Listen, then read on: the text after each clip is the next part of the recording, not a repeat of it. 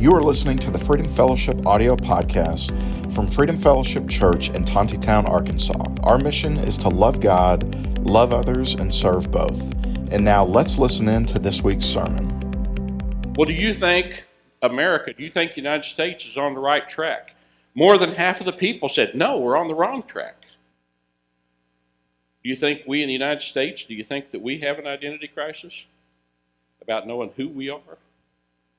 I wonder about, from a point of churches in the U.S., because we just think about America's churches. I wonder if we don't have an identity crisis because a good share of the churches, rather than talking about God's Word and about repentance and things we need to do to come to Christ, we get caught up in all kinds of conversations about philosophy and social circumstances. We get caught up in things about climate change and geography rather than in God's Word. And you know, there may be some of you today. You, in fact, may be experiencing what I would call a crisis of identity. Some of us that are listening today, whether you're online or in this place, you may find yourself in that spot. See, it's important to not only understand what you believe in, it's even more important to understand who you believe in. We're going to talk about that today as we wade through this. Our focus last week and in the next few weeks is about identity crisis. You're going to hear it from several different angles and about several different topics as we kind of bring that back together. But it sounded to me, and that's what it sounded, I watched heads nod, but it looked to me like when we talked about America and whether or not it was in a crisis, the churches, you know, all those things, seemed that I got quite a bit of feedback that said, yeah, that's really kind of where we're at, Tom. Well, you know, when we think about it, though, the last one I mentioned, which was, I wonder if I personally have an identity crisis. Do I have a good idea who I am, what I stand for? See, that's when we actually have the most control over. You know, we can have input, we can maybe be responsible for some change, but when it comes to the larger audience, really what we can do about ourselves, that's the elephant in the room. That's the one that we have more choices about what to do. So the big question, if you're here, is what do I do about it? If I feel like I'm at a point of identity crisis, what do I do about it? Last week when Eric preached, it was clear that what he was talking about is he said, here's the basis for identity. The basis for your identity is understanding who Christ is and being centered on Christ in your life. He made 3 points. He said, if you wonder about the resurrection of Christ, and he made the point that if in fact you don't believe in the resurrection, there's really no reason to be here this morning. There is no eternal life. A lot of what we base our Christian lives on, yeah, we enjoy the Christian life here, but the reality for us, without resurrection, I'm not sure what Christianity would stand for. He said there's really 3 proofs when it comes to the resurrection. He pointed them out. He said, one is hundreds of years before it ever happened, it was prophesied, it was anticipated in Scripture, and you can go read it for yourself. Second one, he said that there were eyewitnesses at the death of Christ, and we know that it wasn't just some of the brothers and sisters that reported it, but there were also historians that even talked about it back in those days. And he said the third thing is affirmed by others. Once Christ arose, we know that what he did is he appeared to Peter. He appeared to the 12 apostles. He appeared one time in front of 500 witnesses. And he appeared to James and then later to Paul on the road to Damascus when he asked Paul that penetrating question, Paul, why do you persecute me? So it may sound like a kind of a rhetorical question, but if I ask the question to you, where does your hope come from? Then most of us, frankly, we would say, well, Jesus, of course. That's where my hope comes from, Jesus. So if we accept Eric's premise that Christ is the basis for our identity, what I want to spend my time today is talking about 2 things. I want to talk about hope, and then I want to talk about restoration as a part of your identity. Why are these issues critical?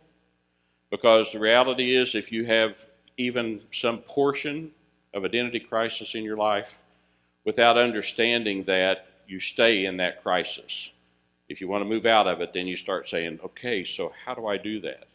You know, we sang a minute ago, and maybe you can fill in the blanks, the song. It says, my hope is built on nothing less than Jesus' blood and righteousness. And then it goes on and it says, all other ground is sinking sand.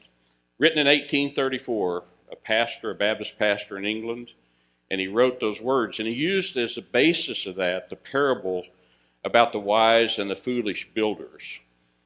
On Christ the solid rock I stand, all other ground is sinking sand, all other ground is sinking sand. You're going to see 1 Corinthians, the 10th chapter, verse 1 in front of you. I trust. We'll see. If not, there it is. All right. This is what it says. And this is really the basis of Edward Mote's song that he wrote 100 and however many years ago you figured out. I don't want you to forget, dear brothers and sisters, about our ancestors in the wilderness long ago. All of them were guided by a cloud that moved ahead of them, and all of them walked through the sea on dry ground. In the cloud and in the sea, all of them were baptized as followers of Moses. All of them ate the spiritual food, and all of them drank from the spiritual water, for they drank from the spiritual rock that traveled with them, and that rock was Christ. So he's identifying in that 1 Corinthians, who is that spiritual rock? That rock was Christ. If we roll ahead to Matthew, the 7th chapter, this is what it says. I won't take you through it, but you'll see it in front of you. But in essence, this is one that many of you are used to, because it's the parable that says it's like a man who built his house on solid rock. That's a wise person, it says. It follows as wise, like a person who builds their house on a solid rock. And then how's the song go? The rains came down and the floods came up, or however that goes in the kid's song. But then it goes on to say, but it was foolish for the purpose, or for the person who thought they could build their house on a foundation of sand. I like the way it ended. It says, because it will collapse with a mighty crash. Kind of like life does. When we build that on the wrong foundation, then we're surprised when it starts to come down around our ears. So in the simplest form, we can dissect hope. That's the first of our two things. In the simplest form, we can dissect hope into two categories, really. On the one side, you have hope, or being hopeful. On the other side, you have hopeless, or hopelessness on the other side. So if you're listening today and you're in the auditorium or you're online, you'll be in one of those camps.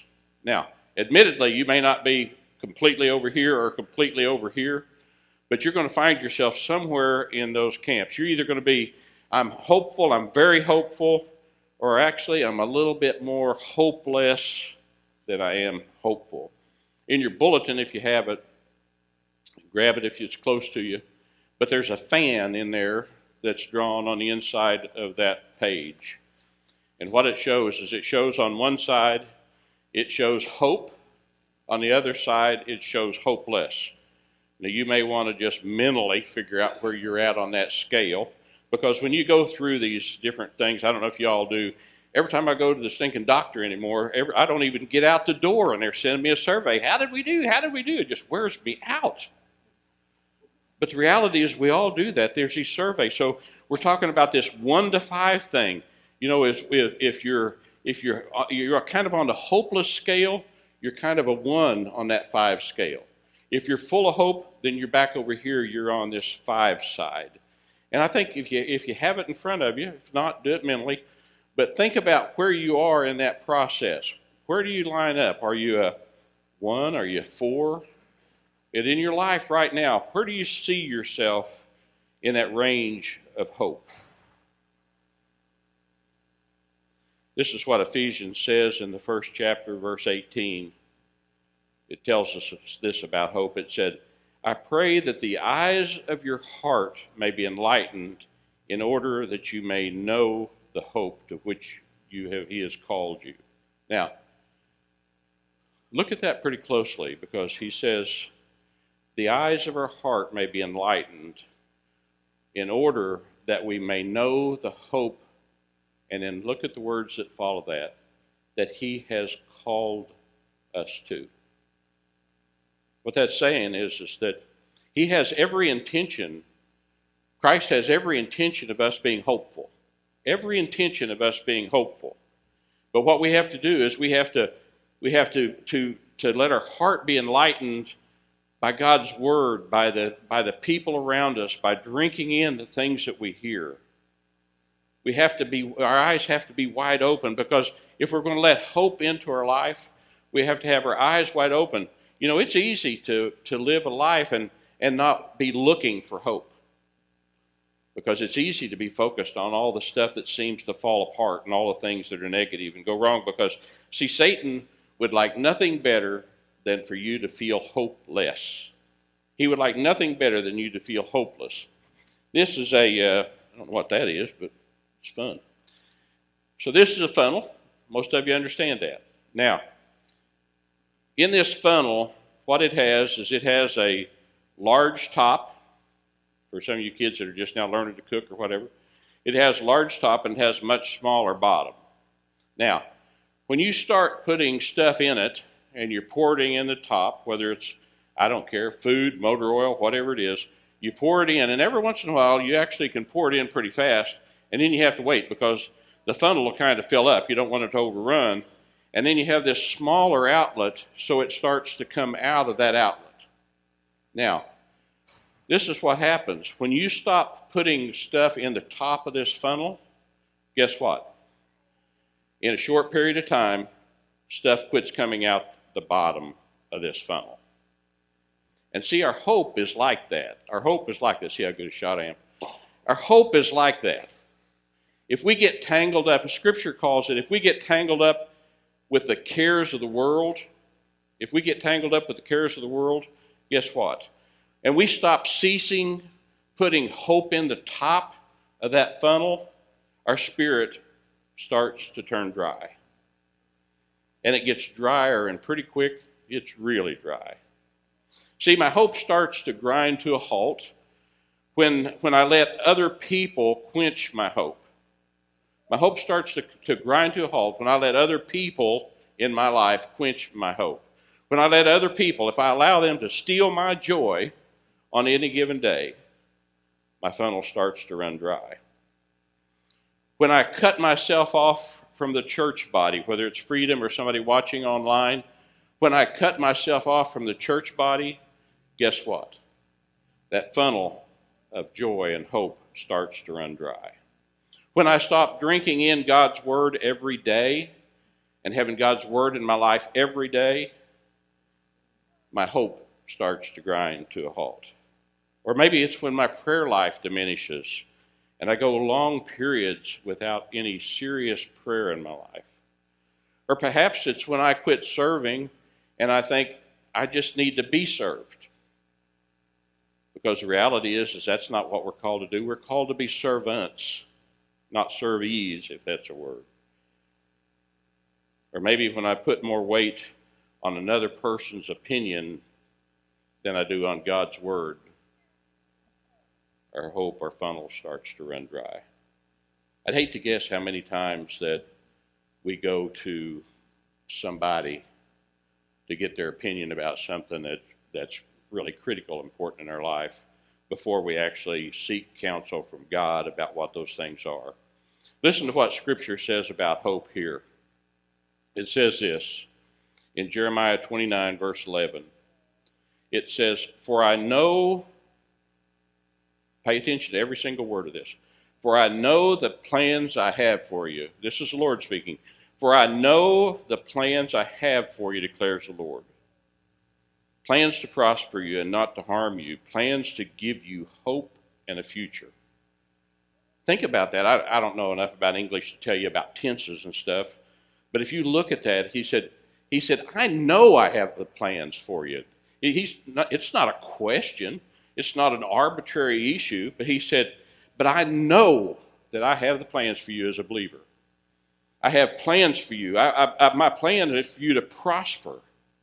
And it's to have hope and a future." In Hebrews, the 10th chapter, it says this. It says, "Let us hold unswervingly to the hope we profess, for he is who promised is faithful. I did a poor job. Let me read it to you again. Let us hold unswervingly. That's an adjective. It's a descriptive word. Let us hold unswervingly. That means to really hang on to it. Let me hold unswervingly, really hang on to the hope that we profess. For the one that promised to us is faithful. God's promised us hope. He's faithful. He's going to deliver. He's going to do what he said he does. Isaiah 40, in verse 31, it says this about hope. For those who hope in the Lord will renew their strength. You probably recognize the rest of the verse that's up there. But it's telling us that if we'll hope in the Lord, even the days you feel like you're beat up, knocked down, tired, worn out, can't anything else go wrong, he tells us that our hope in the Lord, that he will renew our strength. So focus on those three things out of there. Jeremiah said that God knows the plans he has for you. We don't have to make them up. We just have to be a part of them. He knows the plans that he has for you. He tells us in Hebrews that we're to unswervingly hope and claim that hope. And in Isaiah, he tells us that he will, in fact, renew our strength. But see, falsely, what happens when we're thinking in the area of hope, a lot of times our hope lies in my own personal ability. I can do it. I can handle it. It's up to me. I can pull this off. Or perhaps my hope is in my education. Or perhaps it's my hopes in my spouse or my parents. Or maybe, I just have a good way with people. I can get people to do what I want to. I kind of know how to smooth them.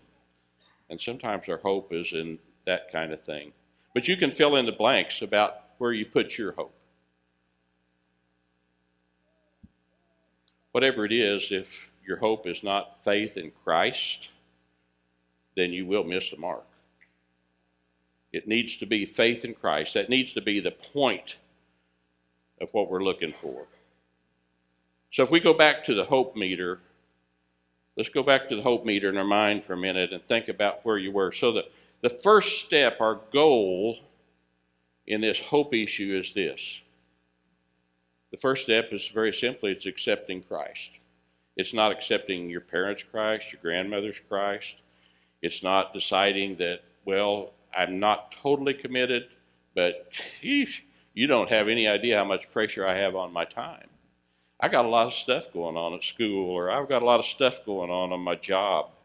And really, I'll get around to committing a little later in my life. Because I'm 14, I'm 24, I'm 44, I'm 64, but I got a lot of time left for me to kind of close out that commitment and finish strong. Maybe it's when the kids are out of the house or when work doesn't put so much pressure on me. But see, Jesus, he didn't come for religion. Scripture says he came for what? He came that we might have life, right? That's why he came. He came that we might have life, that we might have hope.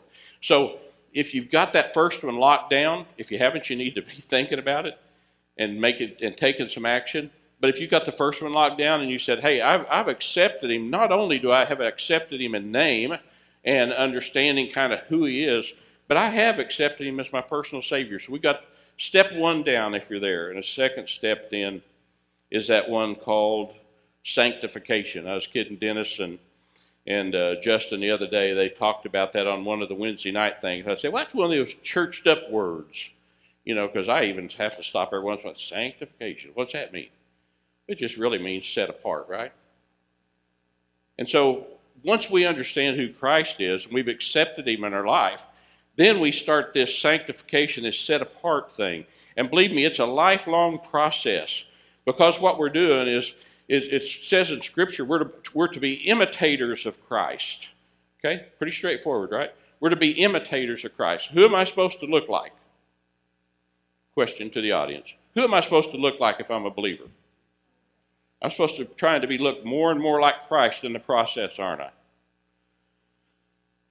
But even when we live with hope, we're not going to be immune to problems.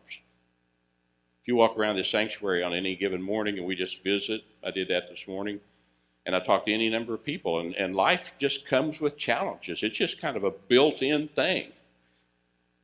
So we're not going to be immune to those problems. But let me tell you what hope does. If you have hope, and it's based in the right thing, it's Christ-based hope, and you have hope, then what happens is when you run into those obstacles, and you will, facing those with hope makes those things be easier than they would be without it. And as you're sanctified, as you're set apart, as you grow, as you try to imitate Christ and you move toward Him and try to move toward who He is, and you start shaping your behavior and your responses and your relationships, then all of a sudden you find, when I run into tough deals, it just seems like with the hope of Christ, I just handle them better. They don't take me to the deep depths of depression. They don't beat me up like they used to, because I understand where my hope is anchored, and I understand who to put my trust in. And the reality is maybe the hopelessness doesn't all fade away, but I can guarantee you'll recover quicker from it when you start to understand where your hope lies.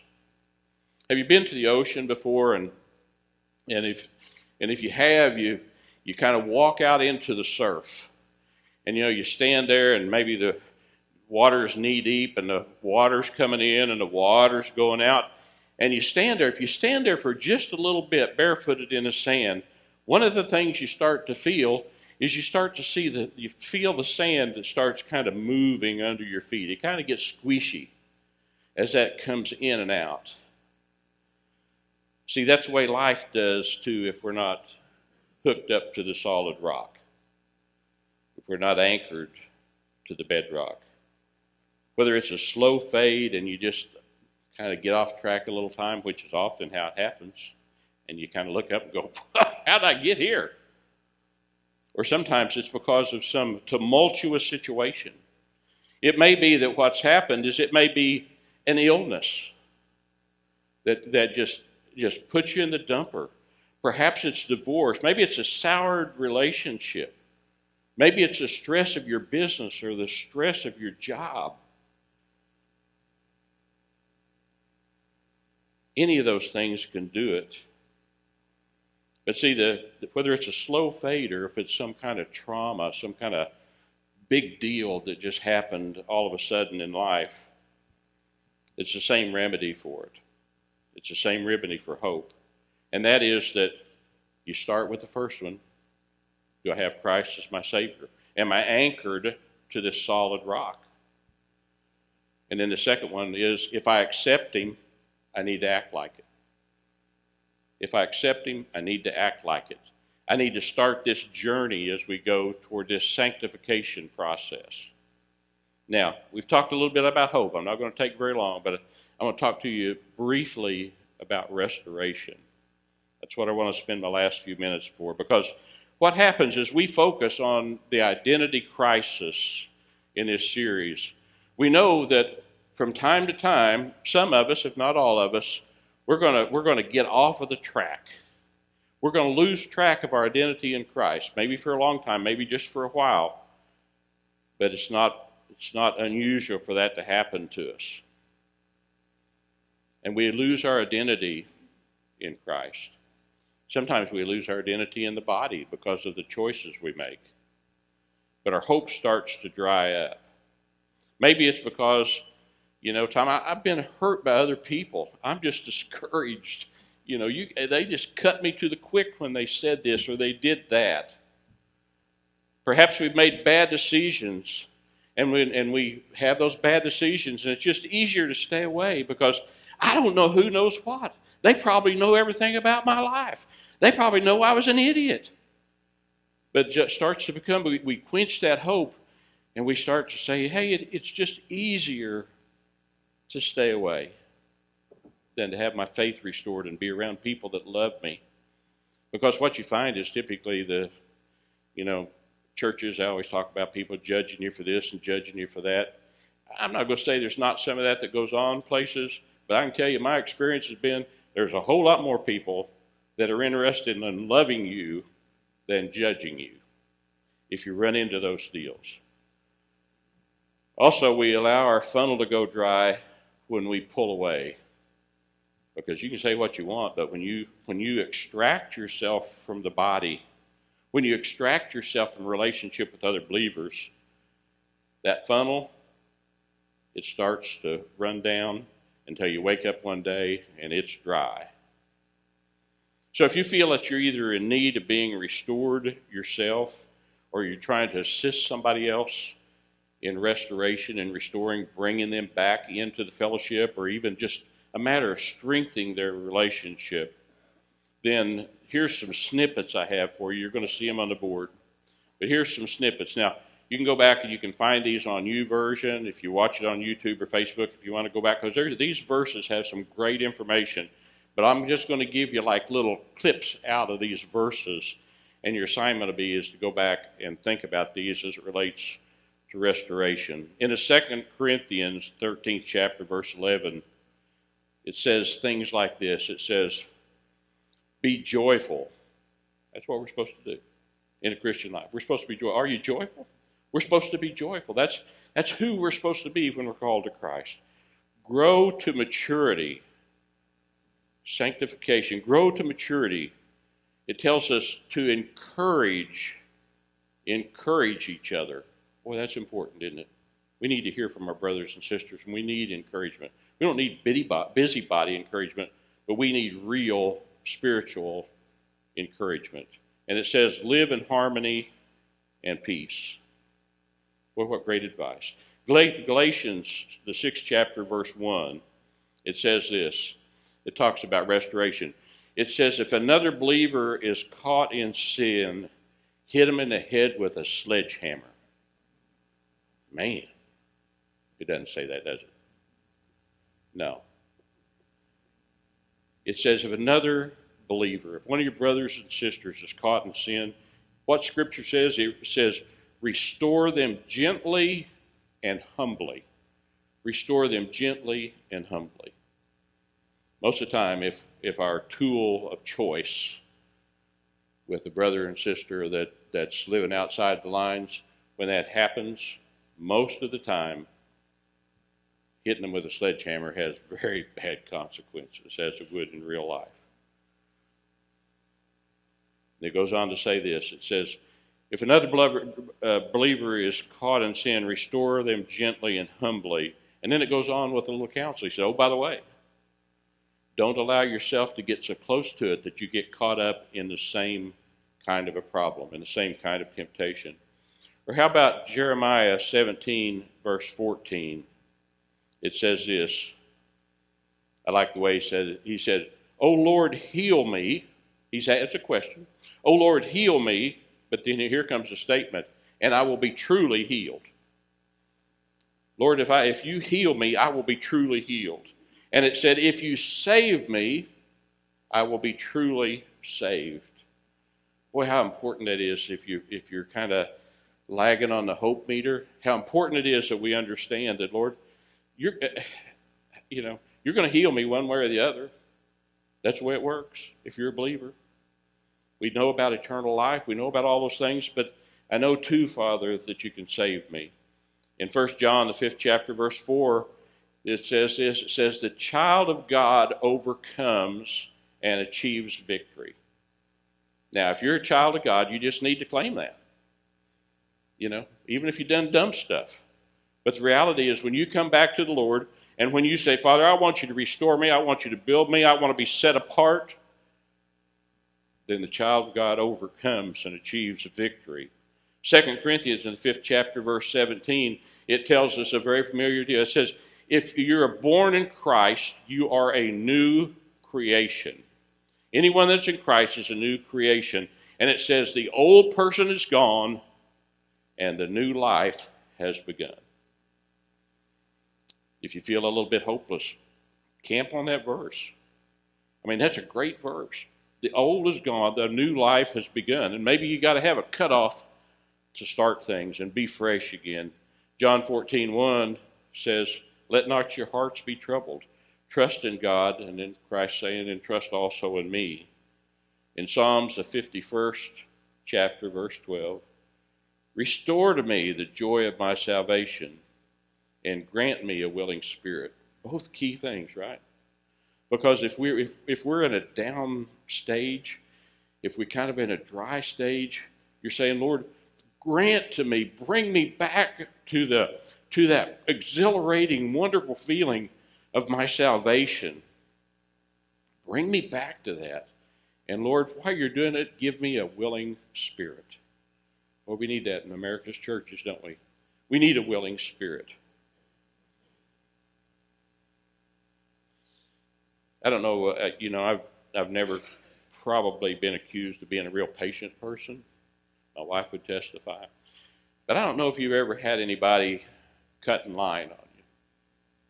I don't know, it kind of goes all over me. You know, you're in a line, you've been in 20 minutes at the DMV or whatever, and somebody kind of walks up and says, oh, hey, John, I thought, and they think, well, they'll get in with them and nobody's going to notice the difference because they knew somebody that's up ahead of you.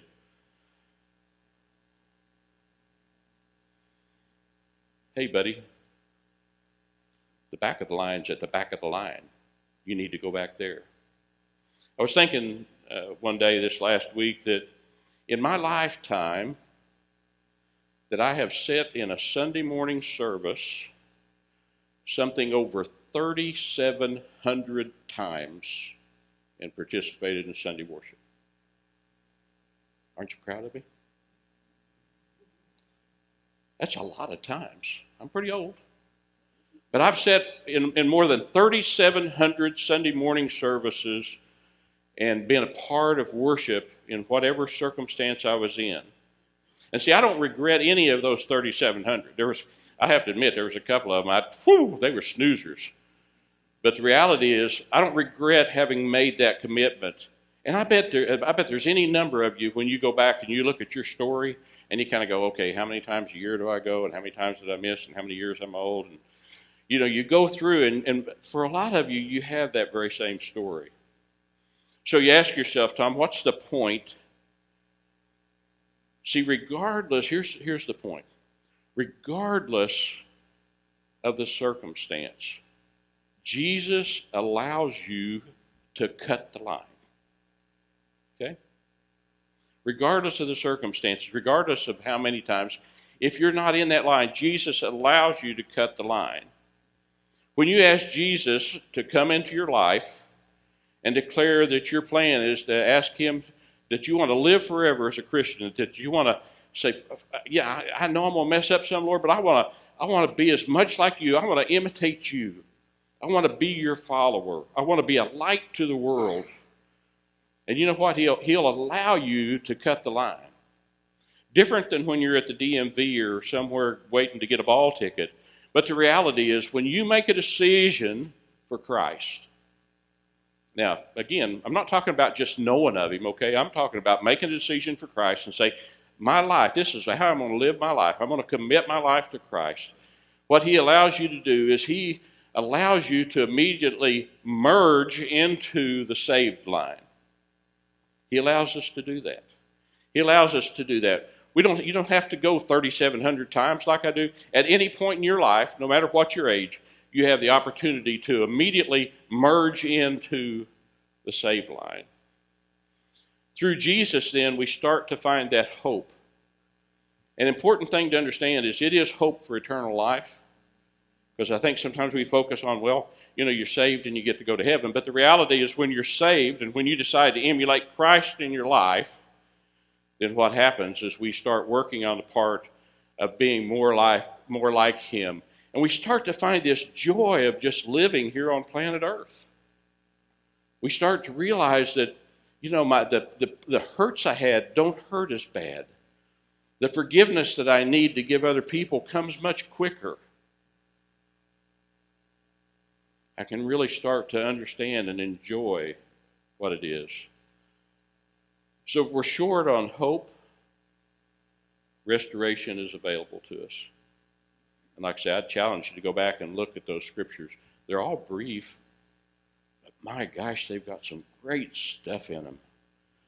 because we can be restored to Christ in a more real and vibrant way, but we can also be restored to the body. And we find all kinds of reasons and excuses not to be there or not to do this or do that. But Christ wants that personal relationship with us.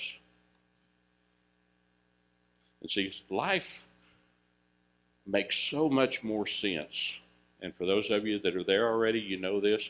But life makes so much more sense when you're looking at life through a Jesus filter.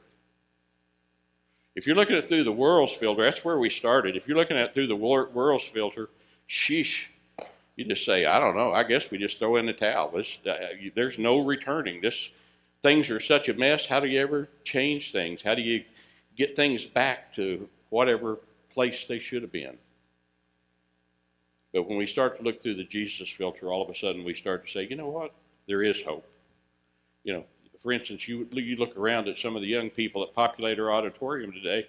You know, we're often, us old people, we're hard on young people. We kind of go, yeah, okay, they're a lost generation. But when I look around and I see the young people that populate this auditorium, I thought, wow, we have great hope. We have great kids. We have great youth and young people. They're going to grow up and be something. They're going to grow up and influence the world for Christ because they're going to see it through a Jesus lens, not through the lens of a messed up world. But very simply, our identity has to be, like Eric said, our identity has to be in Christ. Because if we try to find our identity in our schoolmates, our workmates, in our job success, or whatever those things, we'll be sorely disappointed in the long run. Bow your heads with me. Father, we thank you today for bringing us together in this setting. Lord, I thank you for, as I look across the brothers and sisters I have in this audience, Lord, I thank you for every single one of them. And Father, there are people sitting here today that are very hopeful. Man, life's good and I'm bolted up to Christ, but then there's others of us, perhaps, Lord, that we got struggles. We haven't even talked about some of them. We haven't even verbalized some. And you know, my heart's heavy and I have this stuff and I got this baggage and whatever the things are, Father. But I pray that for those of us that perhaps are a little bit more on the less hope side of the meter, Father, that we realize where our hope is. And yes, indeed, it's in you. Our hope is in Christ. And I pray, Father, that not only will we just say that mentally, but like the Scripture said, that just the light comes through our eyes and populates our heart. And we realize, Father, that our hope is found in you. Our hope is found in you. Because the reality is all else is just sinking sand. Father, we love you, and we're going to spend some time together as a church body and have lunch in a few minutes. I hope it's a sweet time, a safe time, but I hope it's a sweet time as we spend time together and just find out what's going on in each other's life. Because, Father, you offer us a great deal, and I know that you care a lot more and you tell us a lot more about living than you do about dying. But I'm so thankful that eternal life is promised at the end of whatever this time frame is. In Jesus' name, amen. Thank you so much for listening to the Freedom Fellowship audio podcast. We are located at 990 West Henry DeTonti Boulevard in Tontitown, Arkansas. You can check us out on the web at freedomfellowship.com, or you can find us on social media by searching Freedom Fellowship NWA. We hope you have a great week and that you live out the mission of the church, which is to love God, love others, and serve both.